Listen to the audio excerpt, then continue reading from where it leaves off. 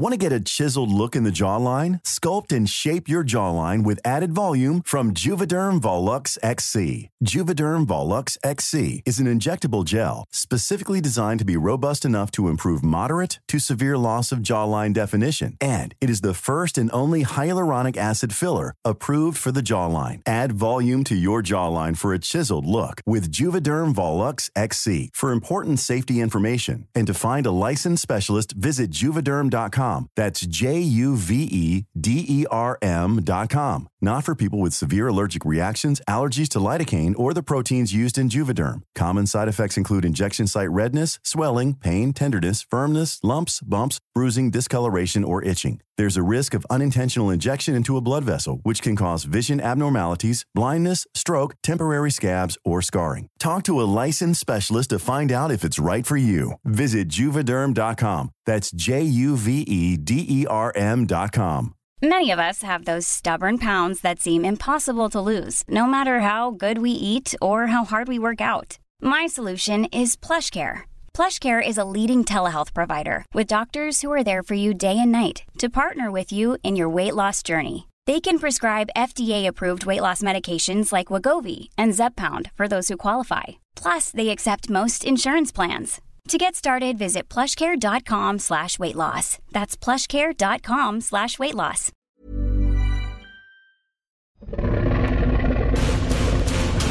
Welcome to Dragoncast, home of House of the Dragon. Gather your small council, send out your ravens, and call in your bannermen. I'm Hand of the King Jamie East, here to guide you through the insane world of Westeros and beyond. Well, look who it is, if it isn't fellow Dragoncaster Chris Mandel. How are you, sir? I am very, very well. How are you, my friend? Fine. You know what? Look, we do... Hello, everybody. First of all, hello everybody. Apologies.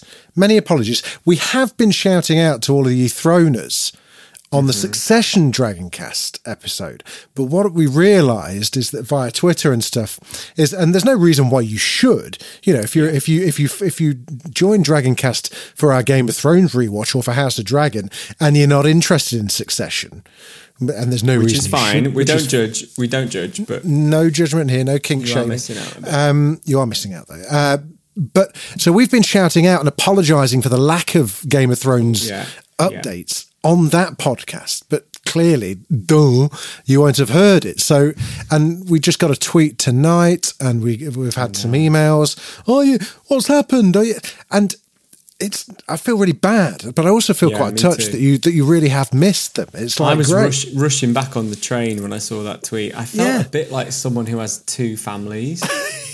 Who was don't let one wife see the other. Yeah, but just rushing back, being like, the other family know that I'm trying to get home. Yeah. I felt like I had like a bag of Lego just to sort of make up for it, going, hold on, kids, I want to tuck you in at night. It's not too late. But it has been a big change for us all. I mean, I can't really get into it that much on the pod, but I have a full-time job now. I'm not self-employed, and that has been a change because it does change the way that we do the podcast. Yes. But also, we're doing season 8. We're doing it double. We're doing double episodes, and so that means we have to spend more time watching, more time making notes, more time just sort of thinking. Whatever. Thinking, which does take up a lot of real estate. But I think the thing I would say about why it's taken us so long is that, unlike season 8, we have been doing the journey to Winterfell in real time, so we've only just got there. That's it. We're living the dream. We are. This is the teleportation season, which is fine. I'm full of nostalgia watching this because this is the only season I have never rewatched. No, same actually. Yes, actually, yeah. So as soon as I'm watching it over the last couple of weeks, I was like, God, I remember at the time we did a podcast for season 8 previously on. That's right. Oh my God, yes, so we did. I was reviewing it for the iPaper, and I was all up in my business with like, I don't think you can get from White Harbour to Winterfell in the time it takes for someone to get, I've done my calculations according to George's maps. Got my. What's those things that they use? You see the foreman using them. Like the stick with the clicker on it. Yeah. Clickers, That's what I was doing first time. I was watching these episodes and I was like, look, I know some of this doesn't make a lick of sense, but it's great. And it's so good to be I'm really glad. back. I've enjoyed nestling back into our Westerosy bosom. You know the drill. Before we jump into it, here is a quick recap from our sister podcast previously on. We open on the cold approach to Winterfell, where a relatively warm welcome awaits the arrival of some rather important people.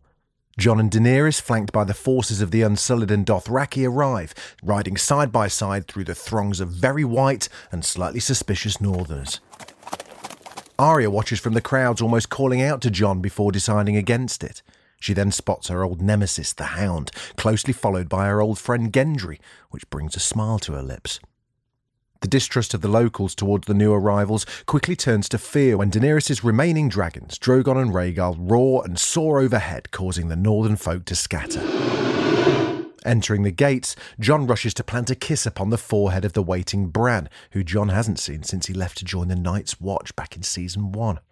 He introduces Daenerys to Sansa, who side-eye each other frostily, before Bran declares there is no time for this, adding, in that ominous way he now has, that the Night King has Daenerys' dragon, the wall has fallen, and the dead march south. What a buzzkill. At a meeting, Sansa asks Lord Umber, nothing more than a young boy, when his people will arrive at Winterfell in light of the news broken by Bran. The little lord says he needs more horses and wagons. Sansa agrees and tells him to go and fetch his people as soon as possible. Tension then fills the room as Lyanna Mormont, the fiery but awesome 13-year-old head of House Mormont, questions who Jon actually is, pointing out that he left them as king in the north, but returned as nothing at all with Daenerys at his side as queen. Tyrion steps forward to defend Jon, saying that if anyone survives the coming war, they'll have Jon Snow to thank. However, he then mentions that the Lannister army is to join the fight, and quickly loses the room again. Sansa questions how on earth they're going to feed the army and the dragons, asking what do dragons even eat, to which Daenerys answers, whatever they want. They don't seem particularly friendly, those two. A short time later, Tyrion and Sansa, theoretically still married maybe, catch up after a long time apart. Tyrion notes that most who underestimated Sansa are now dead, while Sansa doubts Tyrion's claim that Cersei will even send the Lannister army to the north as she promised. Under a weirwood tree, Jon and Arya reunite, continuing the mirroring theme of the first episode of Season 1. Arya tells Jon that she and Sansa are defending their family and tells him not to forget that he is family too. Down in King's Landing, the Iron Fleet, led by Euron Greyjoy, has arrived. Aboard the fleet are the Golden Company, an army of 20,000 sellswords. Below decks, Euron's got his niece Yara captive. Uncle Euron torments her and tells her of his plan to bed Queen Cersei. Before the Iron Throne, Euron arrives and presents Captain Strickland, who's the leader of the Golden Company, to Cersei.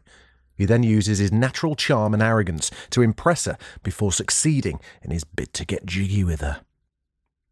Elsewhere, and also succeeding, Bronn is in bed accompanied by 3 prostitutes. He's interrupted by Qyburn, hand of the Queen to Cersei, who tells him that in return for a serious stash of gold, she wants him to kill her treacherous brothers, Jaime and Tyrion. Bronn is then presented with Joffrey's crossbow. Qyburn hints that should he succeed with this poetic justice, his payment will be even greater. On the decks of the Iron Fleet there is bloodshed as rejuvenated Theon rescues Yara. She repays him with a headbutt, probably fair, before offering him her hand.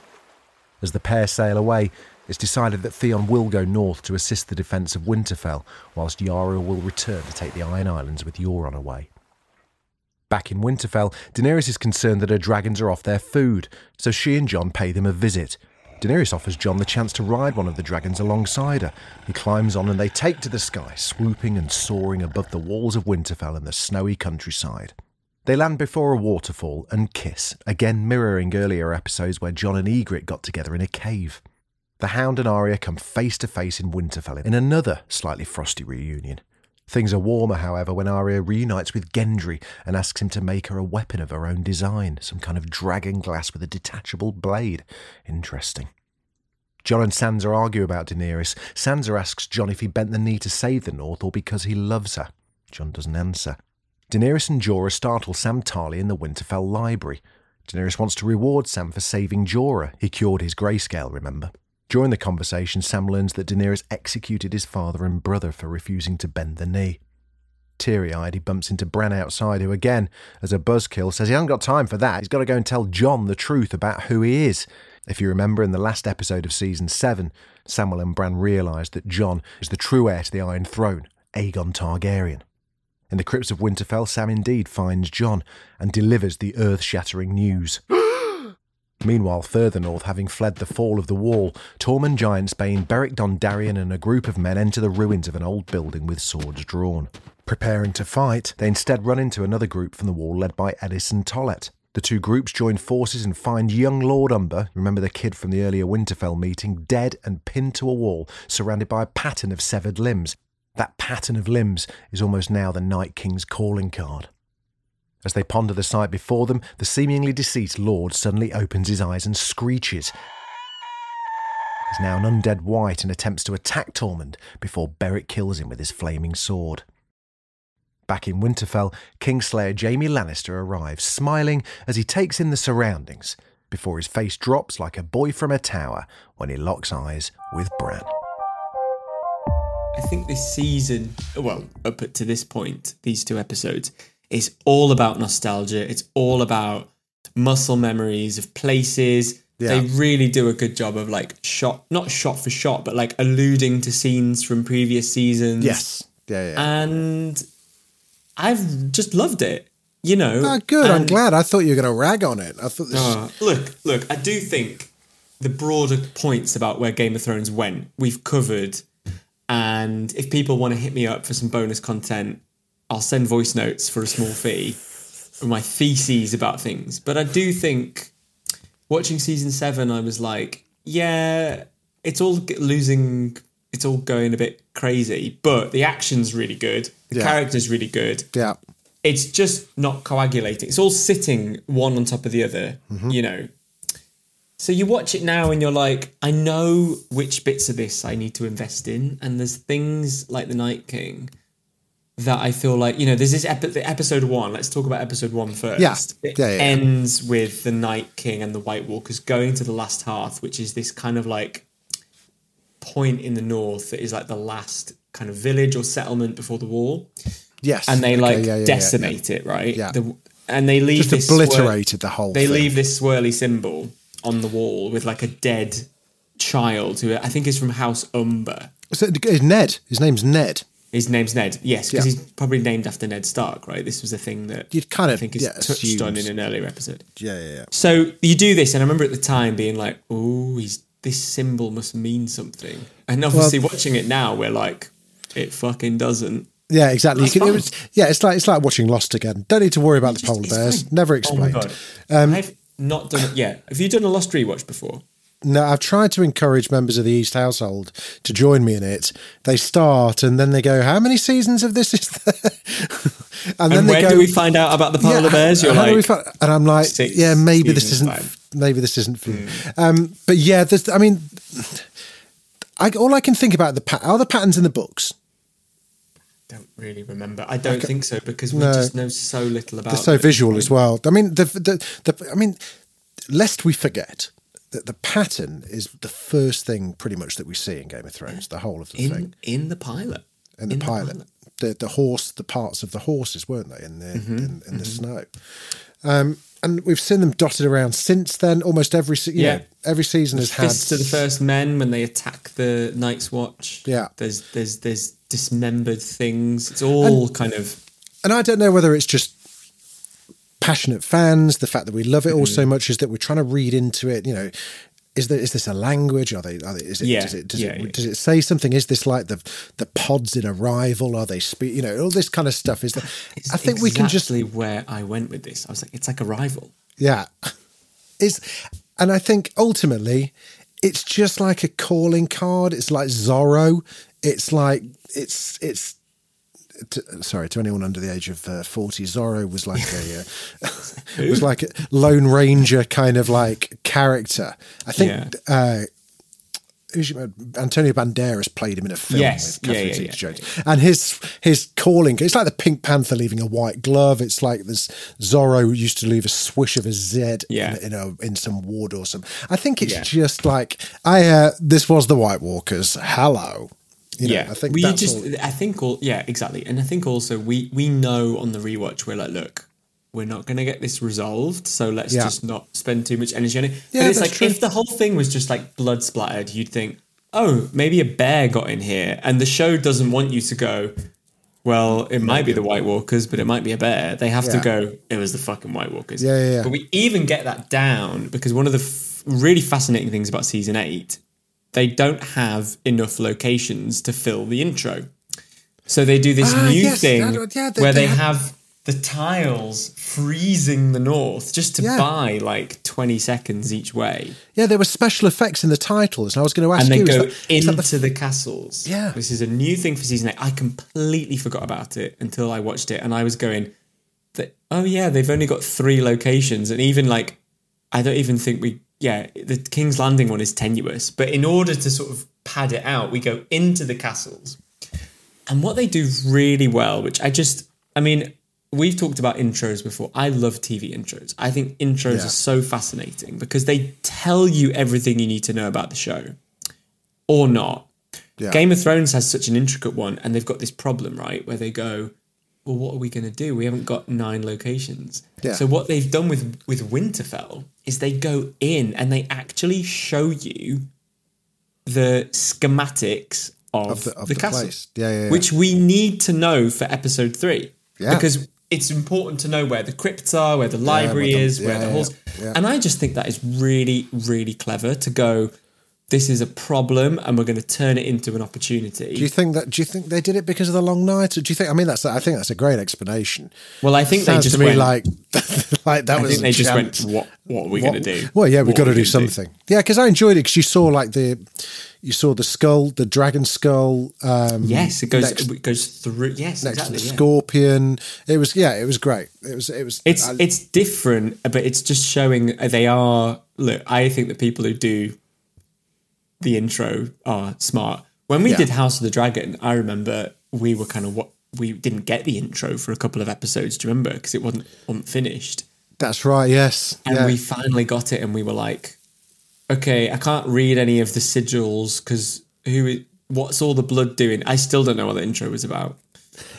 Yeah, I think I wish I had the foresight and attention to pay attention to intros. It's a bit like scores, It's like I wish I had that layer within me. I just don't. So I used to go and I used to be a film critic. So I used to go and watch films like all the time. And like when it was the big MCU films or the big Star Wars films or this, that and the other, I'd be sat there watching just like a scene that when nothing particularly exciting's happening, all of a sudden some music will crop up and people will go, oh my God, it's Ray's theme. That means that blah, blah. I'm like, what the fuck? Now listen, I'm a smidge away from that, and I think definitely with Thrones a little bit, people go, "Ooh, they've done the Reigns of Castamere in A minor," and I'm like, "How do you know that?" Yeah, but definitely, I mean, you and I have both done the Marvel beat over our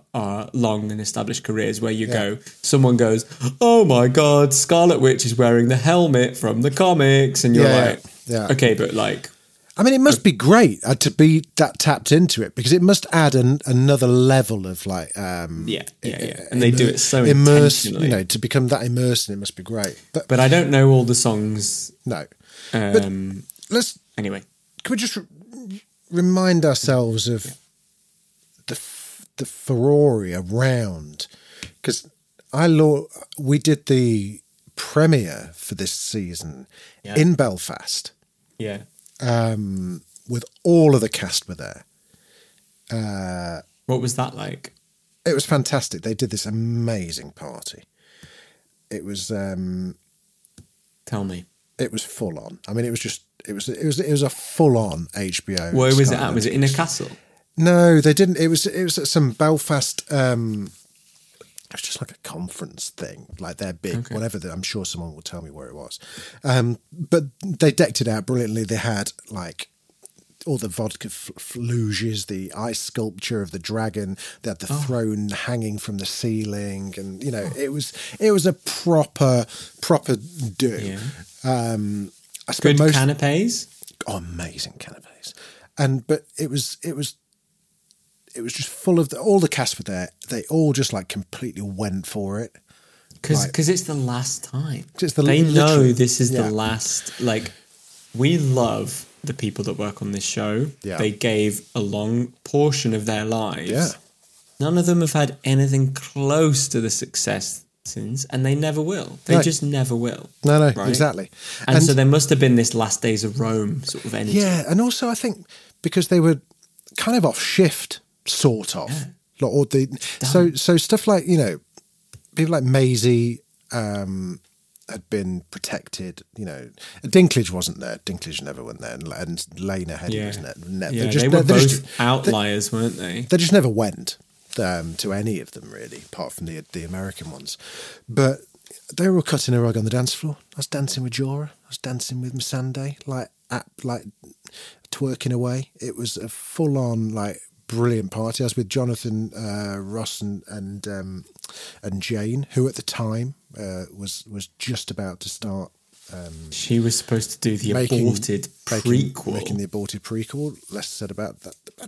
I think that is still a sore subject, isn't it? It's an extreme. And I don't even know if we can talk about what we know about that. We cannot talk about that at all. Although I will say that her right-hand guy was a guy called James Kay.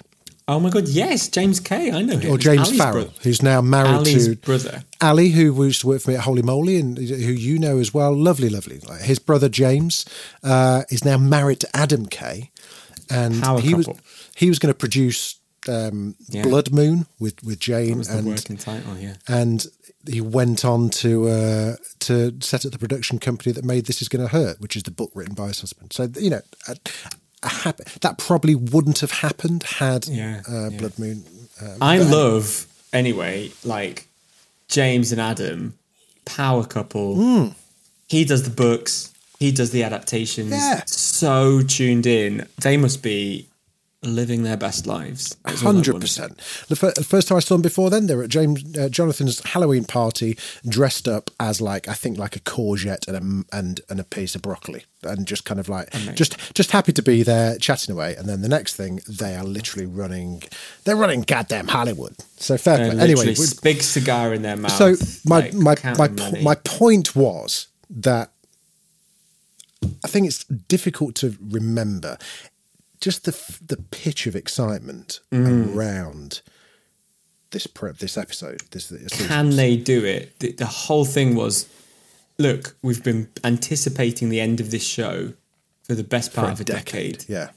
Can you land the plane? And what does landing the plane even look like? Because we just know so little about this.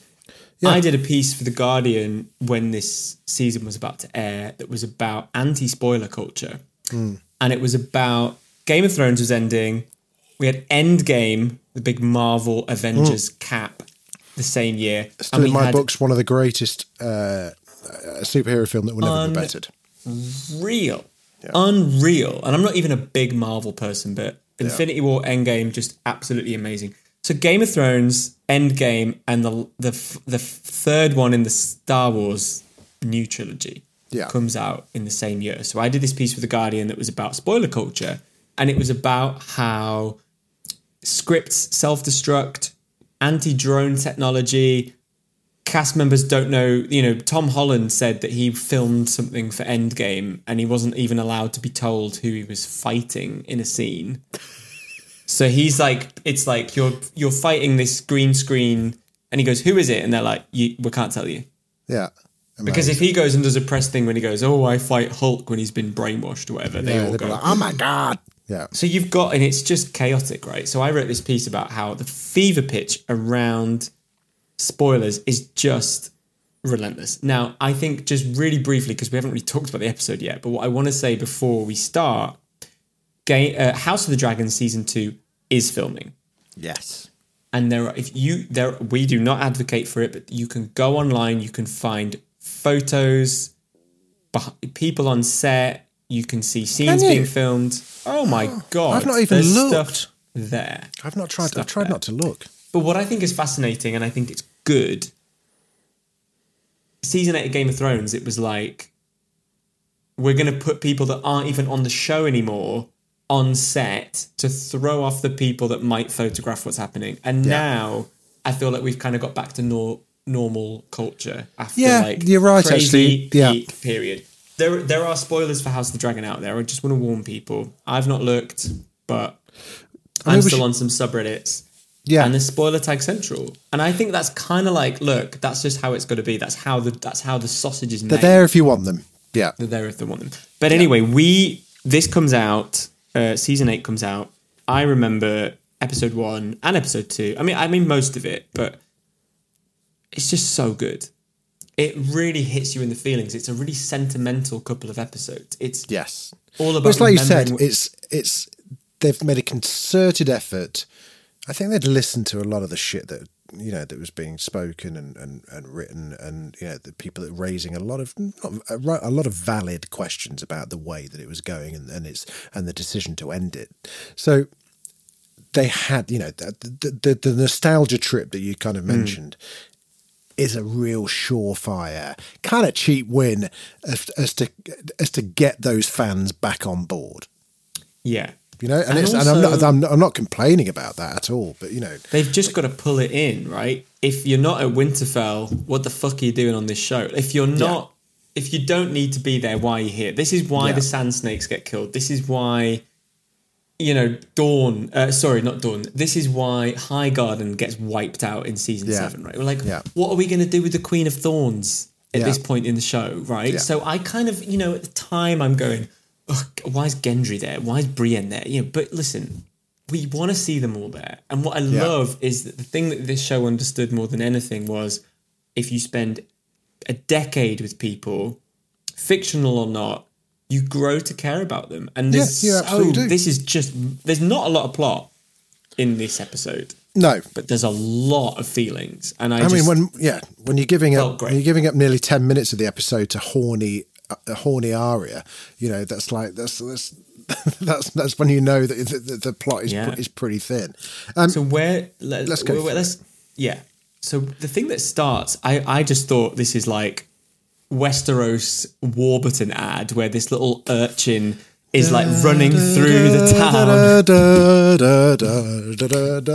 town, scrambling to get a look at something. And I was who watching is it? going, she's so pretty, governor. Yeah, and it's the royals descending on Winterfell, which is exactly what happened in the pilot. Yeah, lovely way of doing that. Lovely way of just cutting out some of the bullshit and just getting on with it. Daenerys and Jon arrive. They meet at the Great Hall or whatever they call it in Winterfell, and they got the White Walkers are coming, aren't they? They're sort of on the way. Yeah. So Arya's really happy to see Jon. Mm-hmm. That's a really sweet. I loved that scene. I mean, I loved all of the reunion hugs. Yeah.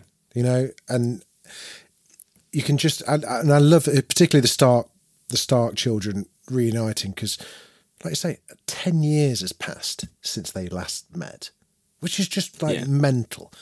You'd be on Jerry Springer if he was still alive. Do you remember this man? And I feel like the show didn't know at the time, because like Sansa and Jon have like never had a scene together in the first season, right?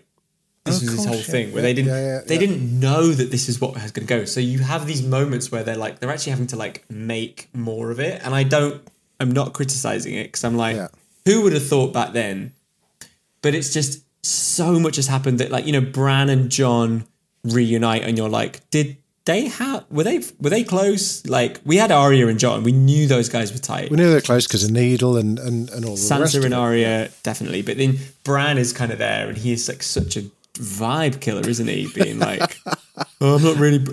They always go, Bran has visions, in the tone that some like your mum would say if it's like he's queer. It's like this weird kind of like he's a confirmed bachelor. Bran's a confirmed bachelor. It's like, as long as there's no follow-up questions, Bran has visions, and everyone just goes, okay. Cool. Because he does such a great job of kind of like just heading you off at the pass going, I'm fucking weird. But no, you're right. The fact that, Bran was a baby. A tiny little, A tiny, tiny little baby who was like crippled the last time most of them saw him, barely was asleep in a coma for, I think, when John left.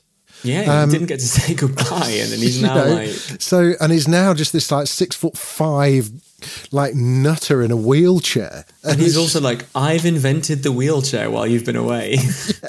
He reminds me of if you have a sort of half cousin and you hang out with them once every 10 years. Yeah, you end up going on holiday. It's like, what have you been up to? Oh, you're really into vegan leather. Cool. It's like, oh shit, he plays chess. Oh no.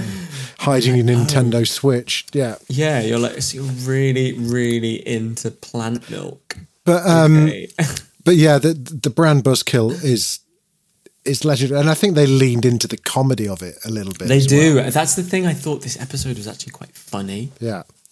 They play it off as a comedy of errors where they just go, shit, what are we going to do with him? But it's funny because, again, there's a real sense of propulsion. He literally says to everyone's having a nice time, and he goes, we haven't got time for this. Your dragon's been killed and he's been reanimated. And it's, we've talked about Bran's powers when we did season 7. I've got this theory that certain things trigger his ability to see, So it's like, she's the one with dragons. Oh, hang on a sec, didn't I? Yeah. Where have I seen this before? It's literally I have this thing where I screen grab everything. If I get a bill, I screen grab it. If I see a coat I screen grab it. And so what I sometimes do when I'm on the train and there's no signal is I just pick a random month and just look through my photos. What, just to kind of there's my council tax bill? Because I can't. But what I find is I'm me and Rob went on holiday, and then I'm oh, there's my water bill from 2020. And it's just everything's in one place. And when I was watching this, I was like, am I Bran? Because sometimes I'll say to Rob, I'm hey, we were going to buy a coffee table and we never did. And here's the ones I found 3 years ago. And I'm oh my God, it must be exactly what it's like to live with Bran Stark. Yeah, it's oh my God. Yeah. Right, I thought everyone did this. I thought everyone went on photos and just chose a month and just luxuriated in it. No, I like the featured thing that comes up on the home screen 1 year ago. But it's it's nice when it's when the kid's little, and then but every now and then it'll I put up some really disgusting stuff on Instagram and Twitter, and every now and then it'll literally, I'll be looking down and there'll just be a picture of a dog throwing up. It's just what the fuck is that? Yeah, sometimes I find the most random images. There was this viral picture a few years ago of this woman choking a seagull. Did you ever see that? Yes. Yeah. It the one I always have is that she grabbed it like this, and the seagull's eyes are popping. I have that on my phone for some reason. The one that always turns up on mine is the guy that poisoned himself in court. The one that looked do you remember the meme of just taking a shot of bleach or whatever it was? But you're just there's this weird thing. This is what it must be like being Bran Stark. You're I might need this as a if someone's oh, I had such a bad day, I'm going to send them the woman choking the seagull. So I sort of watched it now and I'm oh, I kind of get where Bran's coming from of just having these random things. And there is some conflict in it. So John has a lot of explaining to do. So this is where a lot of there is tension, I guess the dramatic tension from this episode certainly comes from, that spills over for the next couple of episodes, I think, up until the long night. So basically, we saw a couple of seasons ago John being declared King of the North, and Lady Mormont, made that impassioned speech and basically turned it around and got him crowned. Now she's fucking livid because she crowned him and he's rocked up and bent the knee to Daenerys, who's not even from the North. So it's a classic someone from Carlisle bemoaning someone from Derby moment. It's me having the audacity to try and conquer the print media industry in London, where they go, yeah, exactly. You are not from here. You are not from here. Get back in your box. Who told you could go in the fashion cupboard and wear some trainers? Get out. So, and it's it's a fair point, and John, and I'm not sure John does a great. Is particularly good at explaining it. And it's one of those tropes that you get in drama, certainly in rom-coms, where it's just wait, but if I could just, I never got a chance to tell them why such and such happened. Because I find one thing that annoys me is just look, they all know the show has to move it forward, right? So you've got people going, we made you king and you came back with a foreign invader. Yeah. And it's like, yeah, but guys, White Walkers are literally... Are you not listening to Bran? Like, the White Walkers are coming. Yeah. The other thing I find a lot of problems with, and this is maybe because I am a woke lefty, I'm like, Daenerys is not a foreign invader. She was born on Dragonstone, which is in the Seven Kingdoms. They do this thing where they go, she came over on a boat. Like, Priti Patel would be like... A little bit of politics. Yeah. Priti Patel would be like, get out of here. And she's like, no, I'm born here. And they're like, there's no jobs. Get out. Yeah. Anyway, that's me being political just for a minute. But it's interesting to me that they just hate her and she's like, I'm from here. Yeah. I'm from here. I've been like, anyway. It's quite xenophobic, Game of Thrones is. They're all But I do think as well, it's like, the only tension is we have to have these people make peace with themselves. And we can't just have them go, well, the White Walkers are coming and they've got a dragon. And it's the same thing with Jaime in episode 2, which we'll maybe touch on later. Yeah.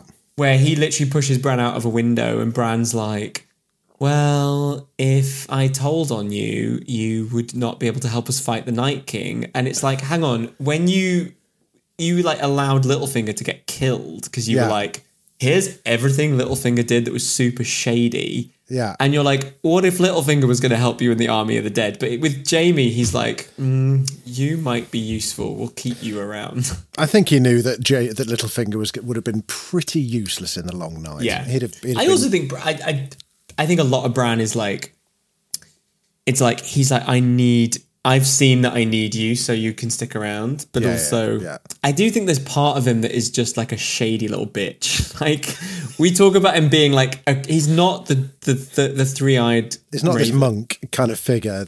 He's like 85, 86% there. There's 14% of him that's like, I just love drama. There's still a 17-year-old cunt. But he's just like, well, I'm just going to like piss everyone off. That's puberty for you. You. Yeah. The tension between Daenerys and Jon and Sansa, like, I'm not super, like, invested in at this point. I didn't buy it because I think, like you just said, it's like, that it's not going to last. It's not going to become an issue because there are greater things to But I'll tell you the thing that I loved at the time, I loved even more now, is the stuff with Sam. What the Targaryen, the Aegon, it's so well done, and I don't feel like I give them credit because I assume it sort of just fell into place for them. But last season, Sam's father, Randall, and his brother Dickon were burnt by Daenerys because she beat their army during this invasion, and they wouldn't swear fealty to her. She killed against Jaime's wishes. Against Jaime's wishes, Tyrion was like, "Let them take the black." Was it Jaime? Yeah, no, I think it was. I think Tyrion, because Jaime sort of Tyrion jumped in the water, and Jorah was there as well. Yeah, I think Jorah was getting his grayscale looked at. I think it was Tyrion. It's already began again. Sorry.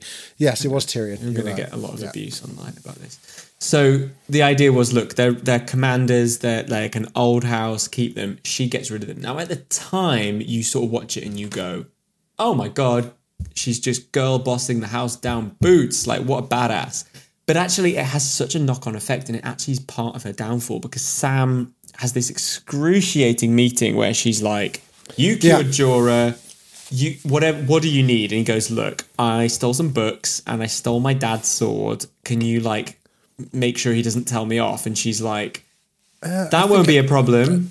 I've already handled that. Yeah, because he's dead." And he goes, "Oh, well, this is heartbreaking. Even though at least I've got my brother." Yeah. And he goes, "My brother will understand." And she's like, he will, in the sense that he's dead. And it's awful. I mean, what I think about Sam Tarly, and he's played by John Bradley West. John West Bradley. Or just John Bradley. Sorry, John. Let's just call him John. Yeah, John. He's one of the few men on this show that really, the tears fall thick and fast. And it's so well timed because this show is about a lot of male bravado. Mm-hmm. But Sam, it's devastating. He didn't have a good relationship with his family, but he loved them. And you always got the sense that he felt like it's just John Bradley. Sorry, John. you felt like he was always trying to prove to them. You know, whenever he talked about them, he knew what he was. He knew how he was in their eyes, but he thought that actually, you know what? I'm going to make them proud of me. I'm going to become. I'm going to the city. I'm going to the Citadel. It's all of that. I get my PhD. Yeah, they wanted him to go to boot camp, go to the army. They wanted him to go join the army. He was like, I'm not. I'm going to Bath University to study social sciences. Oh my God! Yeah, devastating. Comment. I thought you were going to say English literature. No, it wouldn't be. It'd be social sciences. Yeah. But, I do think with the show, the faster it got, the further it got to the end, there's not a lot of room. Like, I know there's not a lot of good dads, a lot of good siblings in this show, but like Theon and Yara have not once been like, our dad's dead and our uncle killed him. They're just kind of like, just get swept along in it. Well, there's just not because they haven't got time. Yeah. They haven't got time, and I'm just saying, I get it. But it's what I loved about this scene is that there's someone who we met Randall and Dickon briefly. Yeah. We do not, but they established so clearly with this scene in season 8, episode 1, that Sam's family have been murdered, and that he's the last remaining. Yeah, and that is what throws him out, and he goes, "Shit, I need to speak to John." And we get this very rapid kind of attempt to kind of overthrow Daenerys, really, because Jon is the legitimate heir. Yeah, it was. How did you? That was always in my mind going to be such an amazing dun dun dun that it was never ever going to live up to that, but it was done in such typical Sam fashion. Where it's just like, just wait a minute, you're Aegon Targaryen. You know, it's just like, I can't be. You are. Oh, fucking hell. Well, what I thought with the rewatch is just how much it echoes Sam insisting that Jon is elected the Night's Watch. And do you think... God, oh my God, what am I? I'm getting brain fart. The elected leader of the Night's Watch. I can't remember what the official title is. Yeah. Jon doesn't want to do it. Sam's like, if you don't do it, someone worse is going to do it, and they won't be able to be the person we need. And I thought there was a lot of that with this, that he was like, I know you don't want to be, but we live in a feudal system where having the right to be king is a pretty good reason to be king. But also, I think it really, Jon happens to have been a very good people person. He's the Northerners love him. Yeah, he's gone to the Night's Watch. He was a reject. He's won people over. He goes north of the Wall. He makes all of these people united the Wildings, and exactly. And Sam is kind of like, look, you have the qualities of a king, and you actually are the heir to the throne. And so he's like, if one of these wasn't enough, the two together is like super powered. And it's interesting because this is where the show, I think, does sort of lose. Like, we haven't had enough time with Daenerys since she came over here, but she's suddenly like the broody, like cross, like pissy sort of sidekick where she's like, you go, oh yeah, have you ever, all of your conquering has been done with brute force. Jon's never used brute force to conquer. And she's used to people obeying her as well. She isn't used to principle, people. Out of principle, right? Yeah. She has all these titles. Do you remember there's a scene, we actually didn't watch this episode in season 7, but Jon meets Daenerys and Missandei says, this is Queen Daenerys Targaryen, Khaleesi of the Great Grass Sea, Breaker of Chains, the Unburnt, the rah-rah-rah, and then Davos goes, this is Jon Snow, he's king in the north. You know, the whole point is he actually could come up with all these titles, right? Yeah. He could say that he's the defender of the wall, that he's the liberator of the free folk, and he could come up with everything. He doesn't use that, and Daenerys has these titles that's all she has. Yeah. And the threat of the dragons, the threat of violence. Yeah. I know it's hard in the middle of a civil war. It's not even civil, it's sort of just war, isn't it? For her to preach her values, but this whole trip to Westeros has not really worked, has it? No, not at all. Not at all. And it's, the resentment of Daenerys and her resentment of that, is the pulse that runs throughout the season. Yeah. Really, it's not like she's going to different houses. And maybe you can't because everyone's in the middle of war. But it's not like she's gone and said, "Look, meet me, meet my dragons, meet my people. This is what I stand for." She's not doing the door-to-door campaigning that politicians have to do if they want to win an election. She's just gone, I'm just going to burn anyone that doesn't do what I say. So the stakes are set in this episode, aren't they? Yeah, they are. It's very clear that we're not supposed to trust Daenerys. And I felt with the rewatch, you lose her. We lose her. And I want to give them credit. I think it's intentional. I don't think it works, but it is intentional. What do we just emotionally kind of like start to detach ourselves from her? Yeah. Suddenly she feels like a stranger in the show, whereas for a long time I felt like she was the protagonist, and you sort of go, "Oh, it's always been Jon." Yeah, that's kind of how I felt. Yeah, no, it's true. A couple of things that are, we'll mop up episode 1 and then take a break and come back for episode 2. Mm-hmm. The Karstark sigil is the best sigil. I loved it. What's the sigil? The sigil is just like dead simple. It's like if Smashing Pumpkins had a sigil, it would be this. It's just like this proper goth black and white sun. It's really nice. That was just something. It's oh my God, it makes me think of Audio Slave. Do you remember them? Yeah. Chris Cornell's band. It's like kind of a bit like, because they had a song called Black Hole Sun. Oh, what a great. That is like, it's quite. Soundgarden. Oh, what did I say? Oh, yeah. Okay. Audio Slave was the other band he had? That's right. Correct. The offshoot. There were some great lines in this as well. There's some really good lines. I enjoyed... who was the poor girl Poxel taker in the year? That was Bran, wasn't it? Did Bran say that about someone? I think he did, didn't he? Yeah. I enjoyed that. Which is such a... So if you hit... I'm sorry, but that is like someone... That's like a doctor being like, "You're going to die next year." You're like, "Sorry, what?" Question, and I'm sure I know the answer is probably effects and CGI and stuff like that. But House of the Dragon, intricate, beautiful harnesses and reins and dragon riding equipment. Now it's like, hang the fuck on. Despite the fact that Tyrion designed the contraption for Bran to ride a horse, you'd have thought that there would have been some kind of thing, wouldn't you?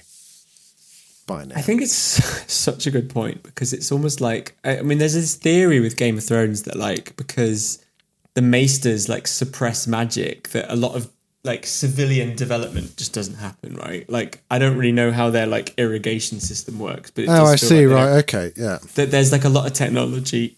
There's a lot of technology that doesn't seem to work, but they've invented a wheelchair and they go, I think with a dragon, let's just sit on the spikiest part and just hold on. You'd like going vertical 700 foot in the air. I will say, first of all, the great foreshadowing is Daenerys' dragons can't find anything to eat in the north. They are like starving. Yeah. The dragon, the Targaryen, the fire is getting extinguished up in the north. Love that. Yeah. However, the sort of whole new world thing that Jon and Daenerys do on the dragons, I was just like, really? Doesn't make me feel anything. It doesn't make me feel wonderment or whimsy. I was just like, what the fuck is this? I hate. This is what I don't like about the show. Bit naff. Because I get it, but it's also like, I get they've got a budget they need to spaff up the wall, but I'm like, could you not just do some like... Yeah. I just want to see Arya and Sansa hanging out, or like Bran being like, "Oh my God, Arya, did you know that like when Joffrey died, this happened?" Or like, "Oh my God, do you want to see the explosion at the Sept of Baelor?" Yeah, it was fucking... If really I was Bran, off. I'd be the equivalent of showing YouTube videos of like kittens exploding. I'd be like, "Guys, do you want to see something fucked up?" Or, because the Hound is in this episode, isn't he? He obviously comes to Winterfell. Yeah. I'd be like, "Do you guys want to see the Hound get beaten up by Brienne?" Yeah, exactly. Look at this. This is his thigh bone sticking out of his like shorts. Yeah, all of that, and we've not really touched upon that. The Hound, there was a great moment with the Hound and Brienne reuniting, and that I loved that kind of like the sidebar of them being proud parents to Arya in some oh my God, I love love that. So good. There is a good line. Yeah, Arya, it's a pretty interesting Arya episode because she meets Gendry, Jon, the Hound, Brienne again. She meets Brienne in this episode, right? Yes. Yeah. And they're all kind of a bit like, whoa, we thought you were going to die. And she's like, no, I've just murdered like a ton of people. Yeah. But there's this really good line where the Hound says to her, you left me here to die. And she goes, I robbed you first. Exactly, yeah. It was brilliant. And then he goes, you're a cold little bitch, aren't you?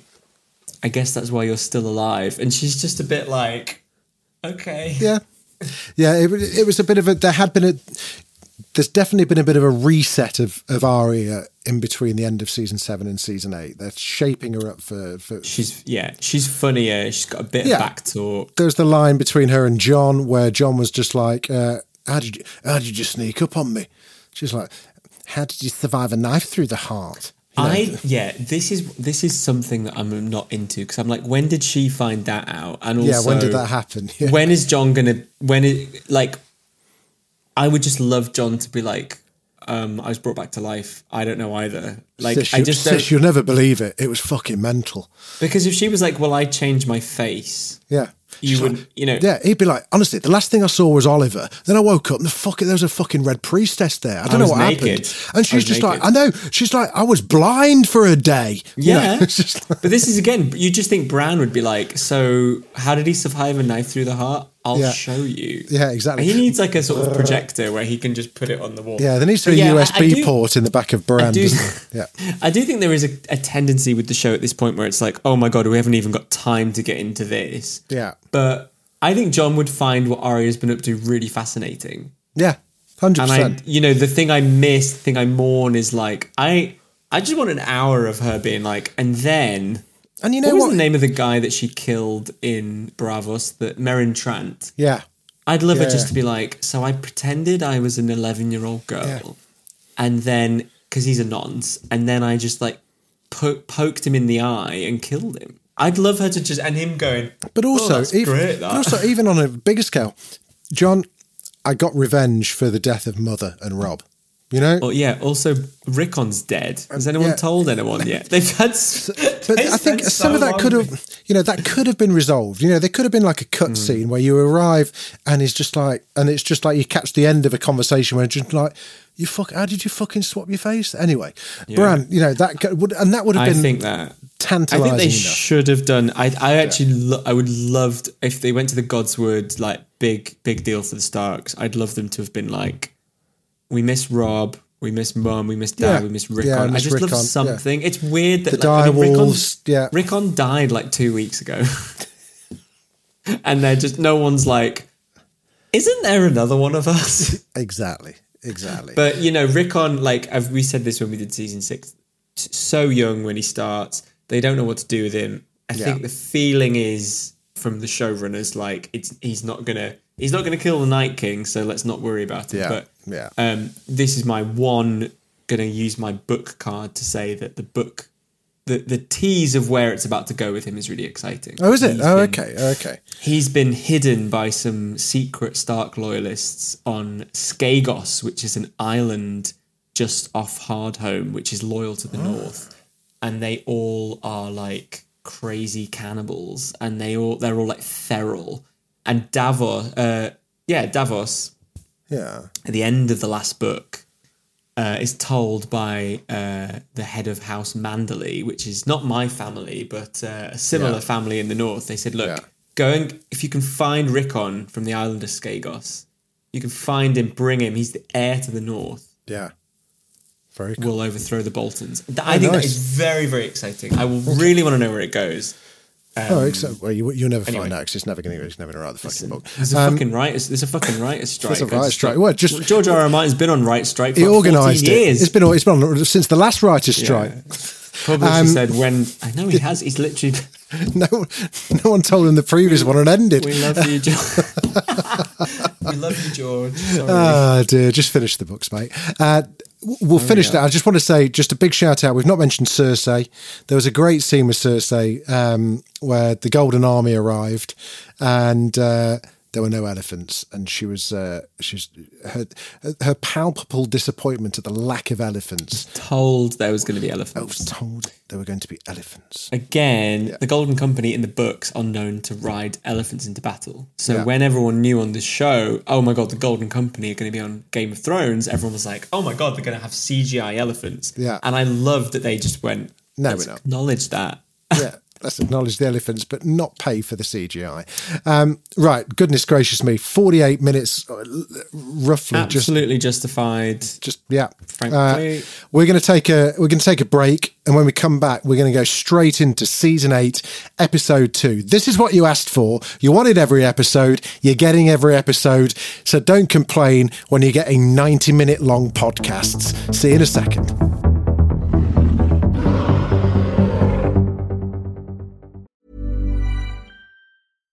One size fits all seemed like a good idea for clothes. Nice dress. It's a t-shirt. Until you tried it on. Same goes for your healthcare. That's why United Healthcare offers a variety of flexible, budget-friendly coverage for medical, vision, dental, and more. So whether you're between jobs, coming off a parent's plan, or even missed open enrollment, you can find the plan that fits you best. Find out more about United Healthcare coverage at uh1.com. That's uh1.com.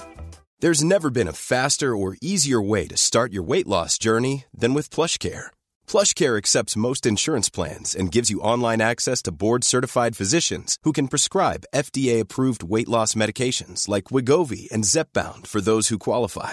Take charge of your health and speak with a board-certified physician about a weight loss plan that's right for you. Get started today at plushcare.com/weight loss. That's plushcare.com/weight loss. plushcare.com/weight loss. There's never been a faster or easier way to start your weight loss journey than with PlushCare. PlushCare accepts most insurance plans and gives you online access to board-certified physicians who can prescribe FDA-approved weight loss medications like Wegovy and Zepbound for those who qualify. Take charge of your health and speak with a board-certified physician about a weight loss plan that's right for you. Get started today at plushcare.com/weight loss. That's plushcare.com/weight loss. plushcare.com/weight loss.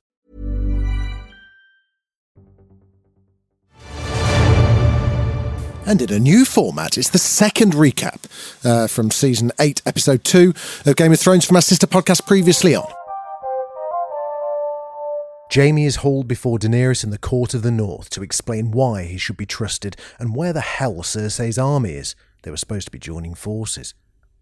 Jaime agrees he's been lied to as well, but he made a promise to fight for the living, so here he is. Tyrion leaps to his defence, but given he believes Cersei too, isn't given much of a hearing. Sansa joins in, condemning Jaime, reminding him of his actions in betraying her father Ned. Jaime tries to defend himself, reminding everyone that they were at war at the time, but states that this fight goes beyond loyalty and is about survival. It mirrors a speech that Brienne, one of his only friends in the room, once gave to him, so she takes the opportunity to stand up for him and addresses Daenerys head-on, explaining how Jaime defended her against attackers which cost him his hand. Sansa questions whether she would fight alongside him. When Brienne says she would, Sansa accepts Jaime into the fold. Jon's asked about his feelings on the matter, but merely surmises they need every man they can get, so Daenerys relents. Preparations for the imminent battle are underway all over Winterfell. Moats and trenches are being dug, booby traps being laid, and soldiers are training hard. Gendry continues his role as Chief Smith, making weapons out of dragonglass. Arya asks for progress on the weapon she designed, and Gendry tells her she should be safer down in the crypt with the other women and children. You don't say that to Arya Stark, pal. Offended, she asks how bad the dead can really be. While Gendry reiterates that they're beyond anything he's ever seen, Arya shows her knife skills off by throwing daggers at a post with pinpoint accuracy, saying that she's seen death's face. Gendry's taken aback a bit and says he'll get on to making Arya's weapon pronto. In the Godswood, Jaime talks with Bran properly for the first time in an age and apologises for pushing him out of the window and crippling him in the very first episode. Bran reassures him he holds no anger towards him because without this chain of events, Bran wouldn't have become the Three-Eyed Raven. Jaime's mea culpa continues when he pledges his services to Brienne, who's taking charge of the left flank defence. This position's mentioned quite a lot, so it's probably important, and says it would be his honour to serve under her in the battle to come. Meanwhile, in Daenerys' quarters, Jorah explains why she should forgive Tyrion and Jaime for their past mistakes, as she once forgave him his. He says, as devastating as it was to lose the position of Hand to the Queen, having Tyrion serve in the position is the better choice, as his mind is worth its weight in gold. Again, much like the left flank and the fact that we keep being reminded all the women and children are hiding in the crypt, Tyrion's great mind is brought up yet again. I guess we need to watch out for that. Daenerys meets with Sansa for clear the air talks, and they ultimately agree that Jon loves Daenerys and vice versa, despite his lack of height, and that this fight against the Night King is understandable, but what happens after that? Sansa starts to stake a claim for the north, but before things go south, they're interrupted with the arrival of Theon. He pledges his loyalty to the Queen and asks to fight for the Starks in the upcoming battle. Sansa embraces the man that freed her from the clutches of Ramsay Bolton with open arms. Jon is greeted by the returning forces of Ed, Beric and Tormund, and they deliver the devastating news about the losses at the Last Hearth from the last episode. Tormund explains the dead will be at Winterfell by morning. In the war room, Jon explains the battle strategy to everyone, saying their best chance at winning is to get the Night King himself, hoping then that the undead will fall alongside him. Bran proclaims the Night King will come for him because he is the way of wiping out the memory of all men. He offers himself up as bait, waiting in the Godswood in the hope that the Night King will expose himself open to attack, and Theon offers to guard him. Grey Worm and Missandei pretty much seal their fate by making plans to escape to the sunshine of Narth, Missandei's home, after the battle is over. I wouldn't print your boarding pass, mate. By a roaring fire in the meeting hall, Tyrion and Jaime discuss their past selves and are joined by Brienne, Podrick, Davos and finally Tormund. Tormund tells an amazing story about how he got the name Giant's Bane. It was by killing a giant when he was only 10 years old and suckling at the teat of its widow for 3 months, making him strong. God, I love that man. Out on the walls, Arya and the Hound sit and talk and are joined by Beric. The Hound, as miserable as ever, bickers with him, and Arya says she's not going to spend her final hours with them and sets off back inside.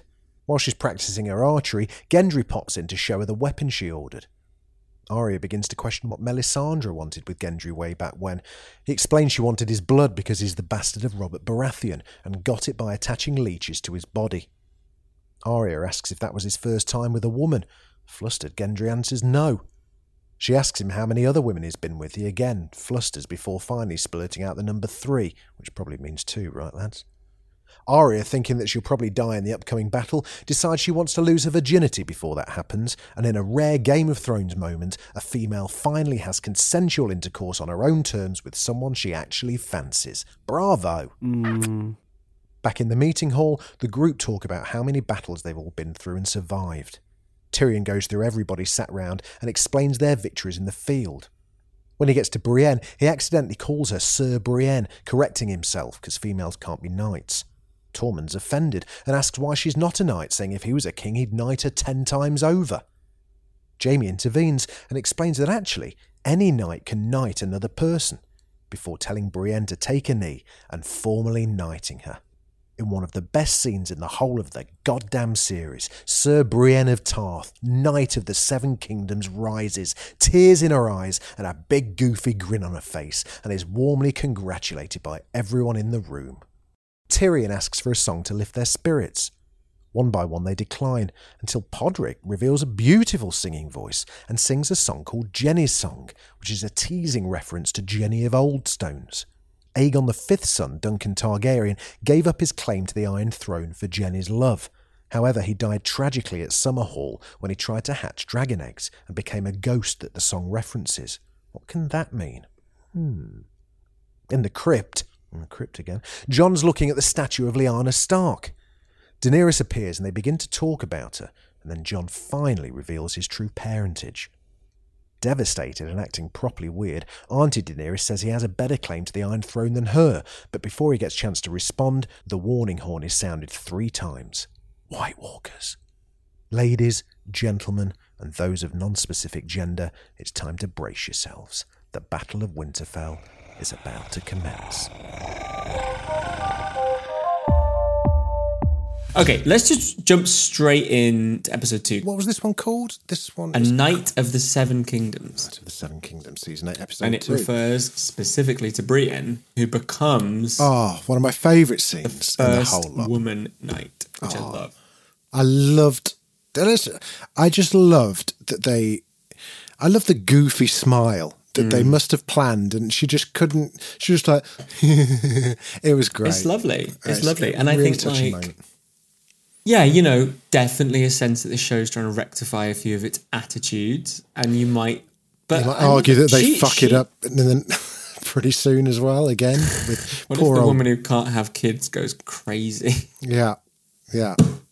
But I think it's really nice. And this episode is very sentimental because everyone's kind of stuck at Winterfell. Everyone arrived last episode. Everyone's stuck there now. Yeah. And all they've got, it's this last night before the end of the world. And as I've always said, Game of Thrones always does a great eve of war. Absolutely. Always does. I'm really looking forward to talking about the battle. I think the battle itself is actually going to be really interesting. It's my favorite. It's one of my favorite episodes ever. But what I love about this episode is just everyone is. I mean, we go in being like, look, you're all going. Not all of you are going to die, but the characters genuinely. I mean, Arya and Gendry have sex in this episode, which is really interesting. At the time, I felt like, oh, it's so like shipping different characters, like like yeah. No, I get what you mean. It was just kind of like, oh, well, let's just have a bit of this and a bit. When I watched it, I was like, that's quite touching. Of course, you're drawn to him. Of course, you want to be the person you were when you met him, who hadn't seen all this shit. And then they do this amazing reveal where you see all these scars on her body, and he kind of goes, "Whoa, what Jesus the fuck have you been up to?" Yeah. And it's really affecting that she's like, she doesn't want to be his woman. But she wants to have sex. Like, but she doesn't want to die a virgin. Yeah. But she also is just like, look, I've never had a selfish moment my whole life. I've never been indulgent, and I just want to be with someone. And it's really like poignant, I think. And I think there's so much like, I don't know if it's been like the pandemic, but like watching it, I was like, everyone is like on the edge here. Yeah. Even the Brienne and Jaime stuff, which I don't think is particularly well done. I think they fall into this trap of like everyone should have a boyfriend or a girlfriend. It's still, their connection does sort of shine through, and I think it's a really sweet episode. It is, and it's tender. You felt you felt the weight of what was happening. You kind of. I watched it. I remember watching it for the first time and watched it when I watched it again. I genuinely got that feeling of being tired, and it being like 3 a.m, and kind of like that feeling of kind of like we've got a big day ahead tomorrow. We should get to sleep, but the adrenaline. It's like it's a kid at Christmas Eve. You just can't sleep, and I loved it, and because it was just a great leveler. As war tends to be, I guess. They were all there, especially the scene with Tormund drinking whatever the fuck it was from his fermented ewe's milk or something. What was it? It was something. It's like Tom from Succession's fermented German wine. It's like the sort of northern. Tormund drank things that shouldn't necessarily ever be drunk. I think so. There's a real recklessness to like everyone's just like, fuck it. And I just think this show, like, we've spent a decade with these characters, and to have them all sitting around shooting the shit, I'm like, this is television to me. Like, I love the next episode, but I don't need like Hollywood blockbuster cinematography fighting. Yeah. Especially when, like, I mean, there's some of the logistics of this, and I don't want to. Next week, when I'm not going all in on like, well, they should have flanked on the left. Like, I don't know how to fucking fight a load of dead people. But this is the stuff that really hits you in the heart, which is like all these people that are just going. I mean, the fact that Jaime's there, I thought on the first watch, I was like, you just need him there because he's got nothing to do in the South. But I believe him when he says he wants to fight for the living. I believe him when he feels that he needs to leave Cersei. It was a reward. It's just such a rewarding episode for viewers, because you're getting. It is. And not casual viewers, although it's very difficult to be a casual viewer of Game of Thrones anyway. But for people that feel for Brienne and have some sympathy and empathy for Jaime's, his kind of conflicts with Cersei. It's nice to see these people share a moment together, and just that feeling of this could be our last day on Earth is something that because it's quite a primal thing. You know, we've all thought it. You know, if you only had 24 hours left on Earth, what would you do? And it turns out, and just where would you go mentally with the people that you're with on that last day? Yeah, I mean, you just would you just let it out, and I think, I thought the whole thing about. I don't know, like, I remember watching it and thinking when Tyrion's like, why can't a woman be a knight? I was like, is that really what your character would say? I always felt it was so forced that the writers were like, what if everyone on the show is actually a feminist? But then I watched it and I was like, this show taught us to be scared of everything and frightened of everything, and everyone in it is evil. Yeah. And I just wonder if the show's pivot to a sort of kinder world is just jarring for us because we're so used to this show just treating everyone like shit. Yeah. That when they all go, hey, you are just as good as any of us, you should have equal rights. I know it seems on the nose, but when I watched it in this last time, I was like, I have the capacity to take this, to meet this sentiment where it is, which is, okay. Whereas I think the first time around, I was like, in a society as this, the woman, she would be cleaning the toilet. And I just thought like, what a load of bullshit that they'd all change their prerogative on the night of this. But I think just everyone was just paying respects to each other, paying their respects. And you had it from everybody. It wasn't just that in that room. You had Gilly. There was a nice moment with Gilly. With that kid, the young kid that was going to be brave and wanted to fight, and Gilly was just like, no, oh my god, you're better. I need someone brave. Like, she was a bit Kate Middleton. I need someone brave like you in the looking after us women. You know, that kind of thing was really, I completely forgot about the Gilly scene, I have to say. Yeah, it was really nice. It was just a nice little moment. But it is good. I do remember. Yeah. And it was slightly reminiscent. It was also it showed how different it was from the last time that there was a war, the Battle of Blackwater, and people being cooped up in the back, was so different in terms of mood with Cersei, with the milk of the thistle and stuff like that, milk of the poppy or whatever it was. Mm-hmm. There was, and everyone had a moment. Grey Worm and Missandei were planning their abandonment to Benidorm. You know, once this is all out, why don't you and I just go somewhere hot? We can work remotely. It was their sort of. Exactly. That was it. That was the Tormund thing where he told the story about a giant shagger suckled at the teat for 3 months. That was like and everyone's a bit like freaked out by it. It's a bit like, I don't know if you've ever been on a stag do where everyone just starts sharing stories after a few drinks and everyone's like sharing conquest, and then someone comes out with this. Oh, there was the time when I ate a turd, and it's like, what? And you're just like, someone's like, I wanked in front of a dog, and you're like, what? We're not all at that point. You're 4 shots ahead of us. Yeah. Someone just comes out with a thing where they're like, I just love it when people get hit by buses, and you're like, what? We were just talking about like kissing people, like consensually, and you're like, whoa, there's always someone, and that was Tormund just being like, exactly, just sucking a giant's teeth.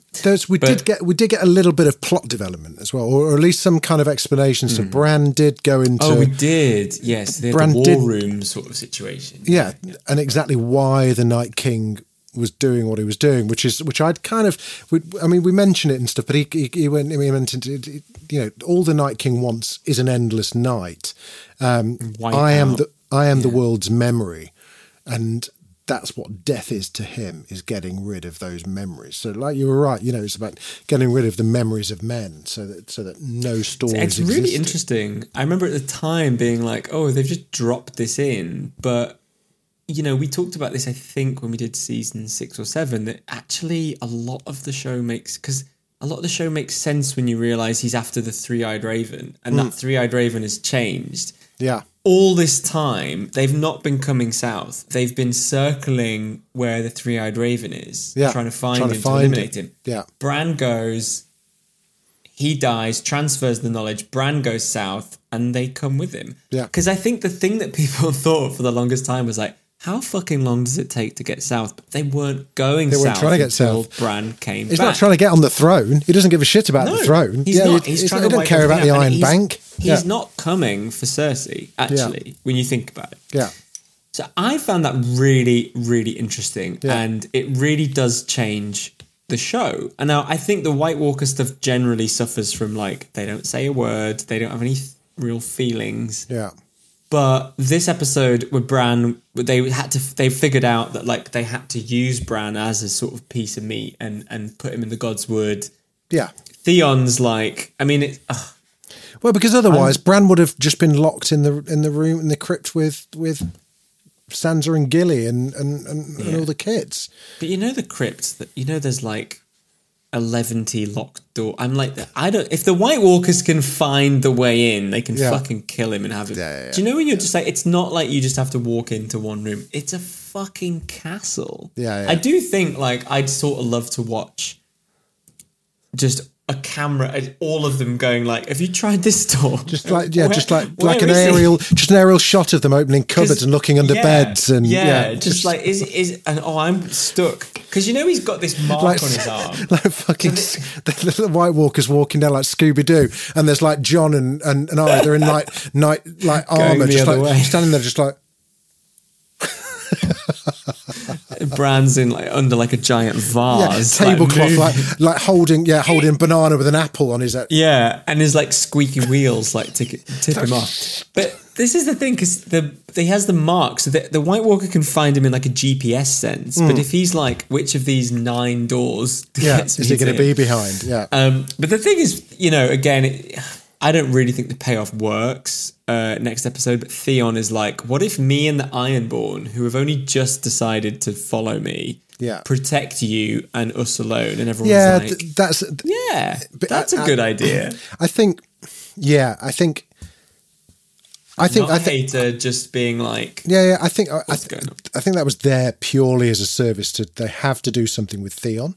They wanted Theon to have a fully redemptive arc, and he does have that. He has one of the best deaths I love it. One of the most significant. The show would not work the way it did without him doing what he did. Exactly. So I think you're right. And also it solves the problem. It's just like, well, we've got Theon here. What's he going to do? Is he just going to be another Jorah?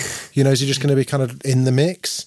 If I was Bran, who ran away from home because Theon and the Ironborn murdered all of my family, and then pretended I was burnt alive, and he goes, "Hey, Bran, me and the Ironborn are going to look after you," I'd be like, don't you worry, son. It's like, can I have the Hound as well? Yeah. Can I have any of the 50 people that have turned up? Jamie, John would be good. That would be great. Arya, who's like, she can like sneak up on people. They're like, no. What if Theon, who, bear in mind, was castrated like 18 months ago, briefly thought he was a slave called Reek, and I think has like a few fingers missing. He's like, I'll be the one to defend you. I'll protect you. Yeah. Thanks for giving me a lift to the bus stop in your car that doesn't work. I'm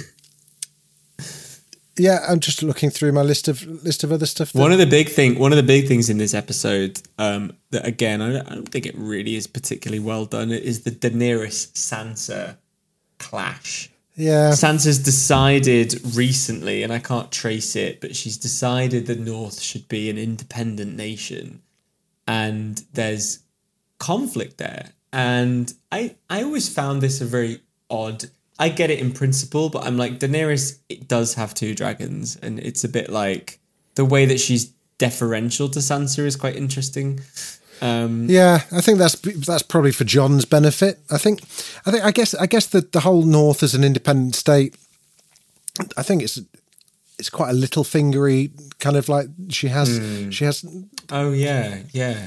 That's something that he would whisper in her ear at some point, but it makes a lot of sense because it solves all of the discord between the Mormonts and whatnot. It's like, okay, the North will be separate. We'll be like the Monaco in the middle of or the Vatican City in the middle of Rome or whatever.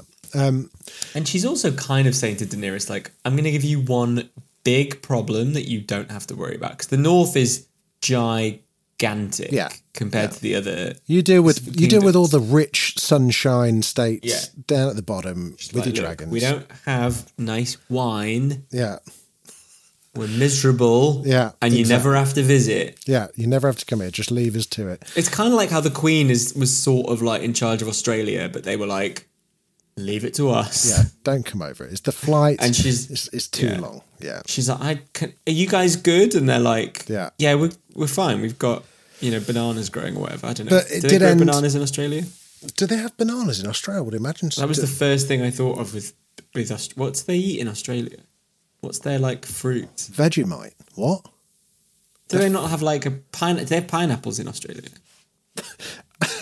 What do you mean, like natively growing the fruit? Yeah, what's the thing that they grow in Australia? Like, what do they grow? Coconut? No, not coconut. What is happening? I've never been before. Have you taken drink? No, well, I had a drink earlier, but not... I don't know. How is that? What fruit grows... I don't know why we're talking... What fruit grows... I'm typing, by the way, in Australia. I think we should do more evening podcasts, because I think the vibe is quite good. This is... Yeah. Okay. Do they have any native fruits? What fruits grow naturally? Australia grows a wide range of deciduous fruits, including apple, pear, grape, nashi, I guess. I've never heard of that before. Of course, kiwi fruit would be New Zealand, surely. Yeah, God, the answer was anyway, right in the face. That was a little sidebar there. If anyone does have any thoughts on that, please Dragoncast at daftdoris.com. But yeah, I don't love the Sansa Daenerys stuff. I think they're both... It's a bit forced, but you can tell that they've gone right. Here's where we went. Here's where we want to end. We want to end with Sansa as the Queen of the North. We want to end with Bran as Bran the Thinker or Storyteller. What was Bran the Broken? Bran the Broken. Yeah. So we need to kind of start shaping them into that, and I wonder if Tyrion's idea for Bran the Broken stems from this night, from when Bran told the story of why the Night King in front of Tyrion as to why the Night King's coming, because he holds all the stories of the world. That was just a little observation. Podrick ended with a song. Was it Jenny Was a Friend of Mine, or was that the Killers? Jenny of Oldstones. Jenny Was a Friend of Mine. That was the Killers. Jenny of Oldstone. Love that song. Good song. He does this song, and then Florence and the Machine covers it in the credits. It was released. I think they released it, and it did really well. It's all just got this incredibly harrowing atmosphere. Did you think? Okay, I mean, we'll kind of maybe get into this next week, but like, I thought more people were about to die than died. Well, I mean, this was the thing. This is the same. We mentioned Avengers Endgame earlier on as well, and same thing with that. It's like you think you look at it and you go, okay, this is the last season. There's going to be no more. It doesn't really matter, I mean, they've not got to service a plot past this. Surely, for devastating effect, they're going to sigh through half of this cast. Literally, I mean, Brienne would have been a good one to kill off because it's a lot of resolution. Who did we lose? We lose Jorah. That was Jorah, Theon. Lyanna Mormont, bless her. She literally gets like punched in the entire body by a giant, doesn't she? Yeah, it was after stabbing it in the eye. It sort of falls on her. Yeah, it's awful. Let's jump ahead and just see who does die in the next episode. Melisandre does die. She sort of takes her necklace off. And crumbles away. Was that in this episode or the end episode? No, I'm just saying in the next episode. Who are we about to lose? Who are we about to lose? So yeah, but yeah, I expected Brienne. I thought, are we going to lose one of the Stark kids? I thought, yeah. Bronn.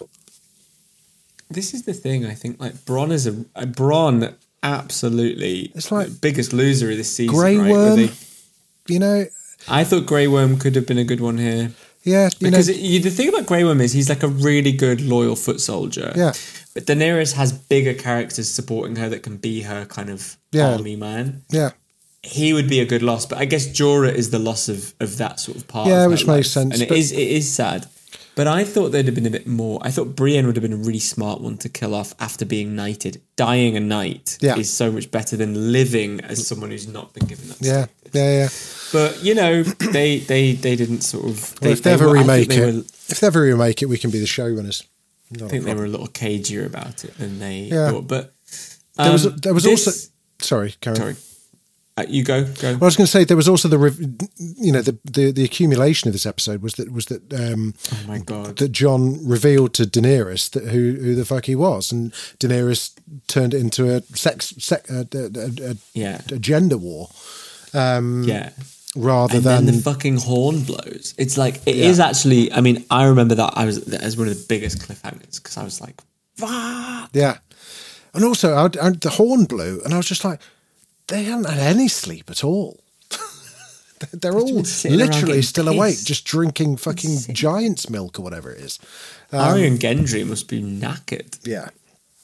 So this, do you feel? I want to. My feeling is by this point on the rewatch, I'm sort of like Daenerys has absolutely lost it. Yeah, the first time around, I was like.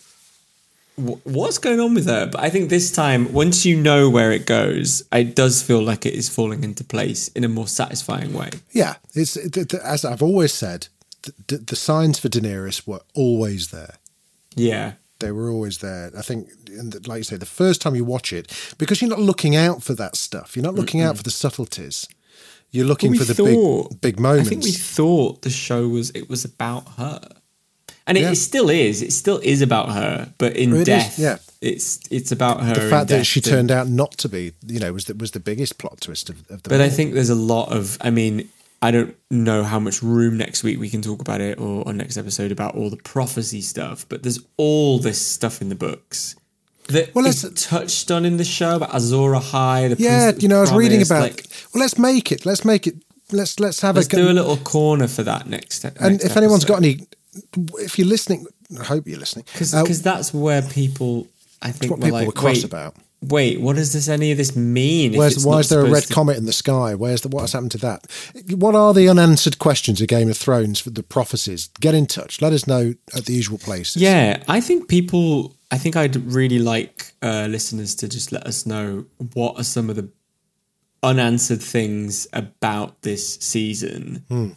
As it touches on those areas, but also just in the interest of both sidism, what are the most satisfying moments for you? Because I think my thing is just the scope of things that aren't addressed. I mean, like Sam gives Jorah his father's Valyrian steel sword in this episode. Yeah. Jon has Longclaw, but like none of it really matters because they don't use it to kill the Night King. And it's sort of like, I remember in the lead up to this season, there was articles online that were like, where are all the Valyrian steel swords? Who's got them? Yeah. Because it was like, this is really important. And it's like, what they decided sort of late in the game is if you kill the Night King, everything ends. And so you don't need 6 Valyrian steel swords, really. Yeah. And Dragonfire is effective until it isn't. Yeah. It became just not effective. Oh, it doesn't work. They say in this after episode, all that, it doesn't work. Yeah. Yeah, but they say in this episode, like, well, what if we just burn him with Dragonfire? And Bran goes, I don't know. It's never happened before. Yeah, it's like, just sorry, never been tried. Yeah. You can view everything that's ever happened ever, and you're like, sorry, file not found. Yeah, exactly. Like, why do we put him in rice? Just turn him off and turn him on again. He's not working. Yeah. But the reveal. But I don't want to be too. No, but the reveal didn't go too well. It was quite an underwhelming reveal as well. Like this was RNL equals J. RNL equals J. RNL equals J. Yeah. Which was like the big moment. And I know this was probably like the third time. There was the time that Sam and Bran discovered it. There was the time that Sam told Jon. There was the moment that Bran saw it in season 6. There's the moment that Sam's found out in season 7. And then season 8, we find out that Bran and Sam put their heads together. And so it's taken a minute in like 2 seasons. But I mean, it's just, it does feel a bit underwhelming the way that the show deals with it. They haven't got time. That's the one thing I just want more time. 7, 8 episodes would be good. The thing about it is, and I mean, you know, I just want to reiterate that, like, rewatching this season, I love where this season goes. Good. But what I think the show maybe didn't count on at the time was that these episodes are as good as or bigger than the battles. I could have another episode of people figuring shit out. Yeah. No, I get that. Although Daenerys going through, you know, maybe it would have been overkill. Although on the flip side, The Long Night is a very different episode. Yes. But it's the money shot in a lot of ways. And it's also arguably what should have been the last ever episode of Game of Thrones. Well, it definitely, yeah. We talked about this in a previous episode about how maybe the Cersei stuff should have been resolved first. Yeah, 100%. 100%. Because after this, you're just like, why does any of this matter? It all feels like an epilogue after this. I mean, I think it must be on some level a spreading the budget out thing where we're like, we need to do this in episode 3. Yeah, maybe. I think it must be. Yeah. But I do think, I think you're right. I mean, I've only seen this episode that we're going to see next.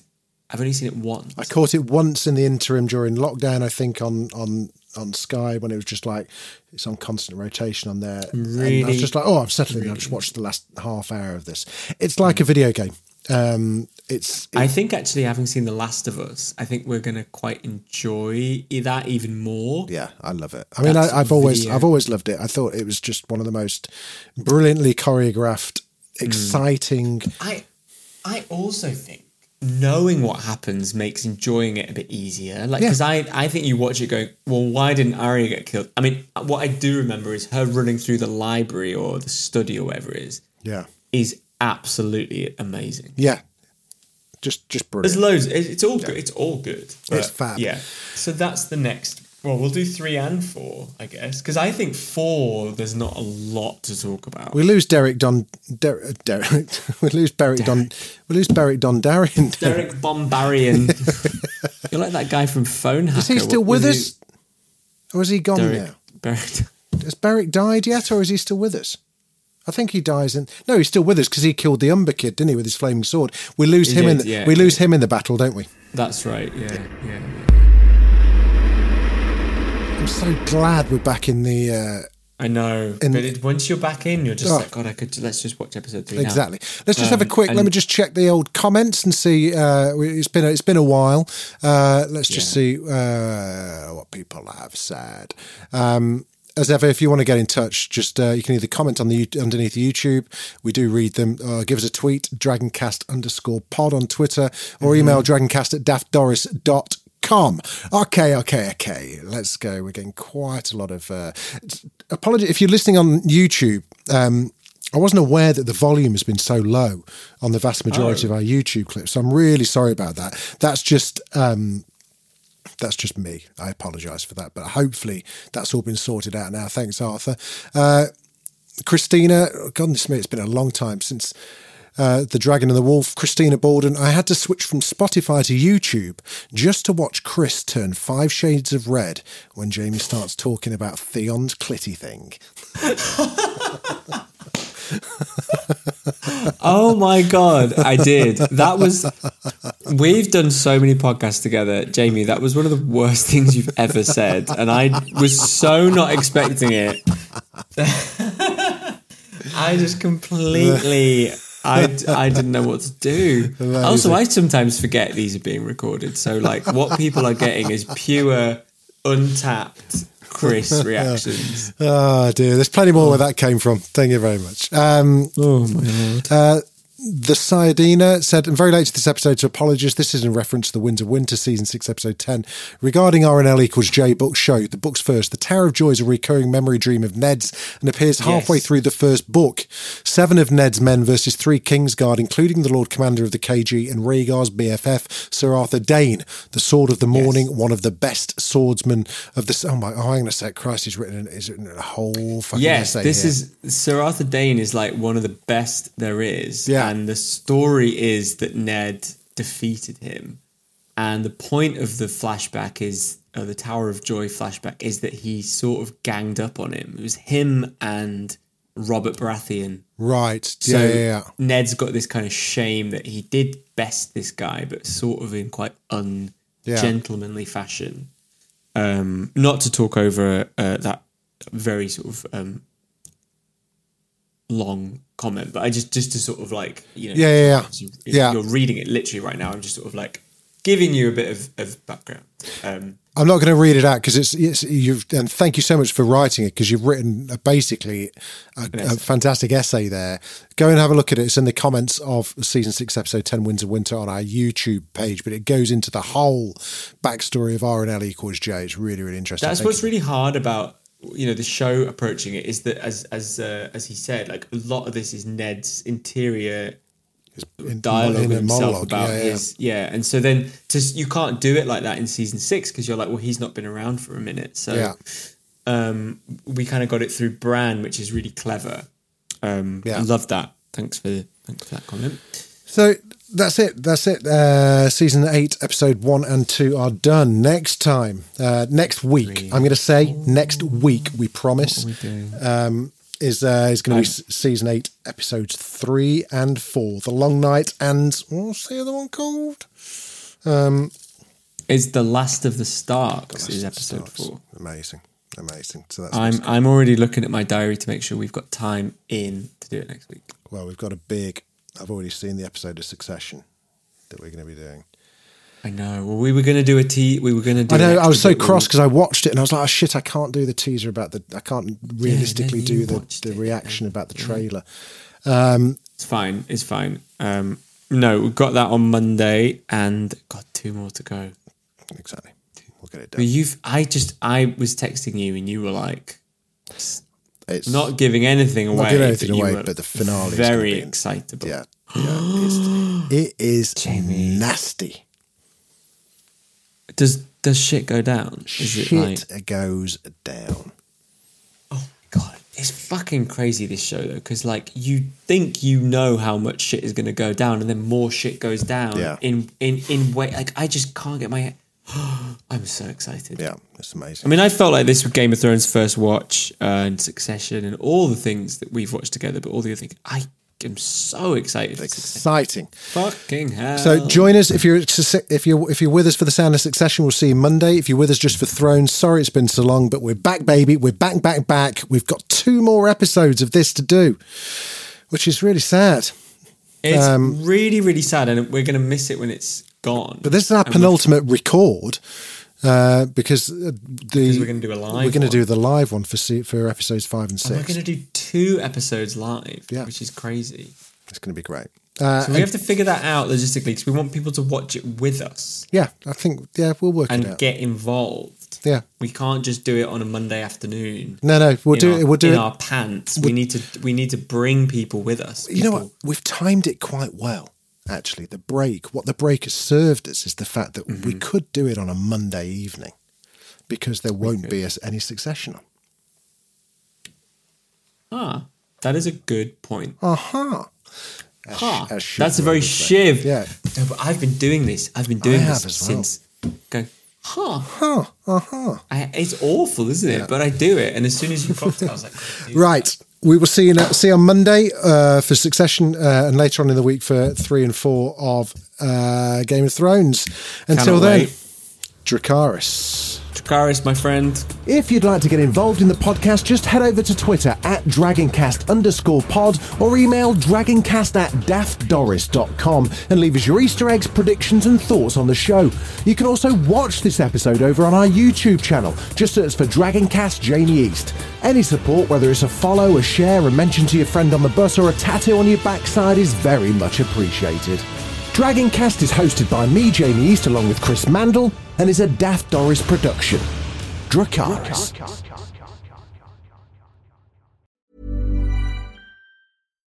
If you're looking for plump lips that last, you need to know about Juvederm lip fillers. With Juvederm Volbella XC and Juvederm Ultra XC, your lip look, whether it's subtle or bold, can last up to 1 full year with optimal treatment and no additional maintenance. Find a licensed specialist and see if it's right for you at Juvederm.com today. That's JUVEDERM.com.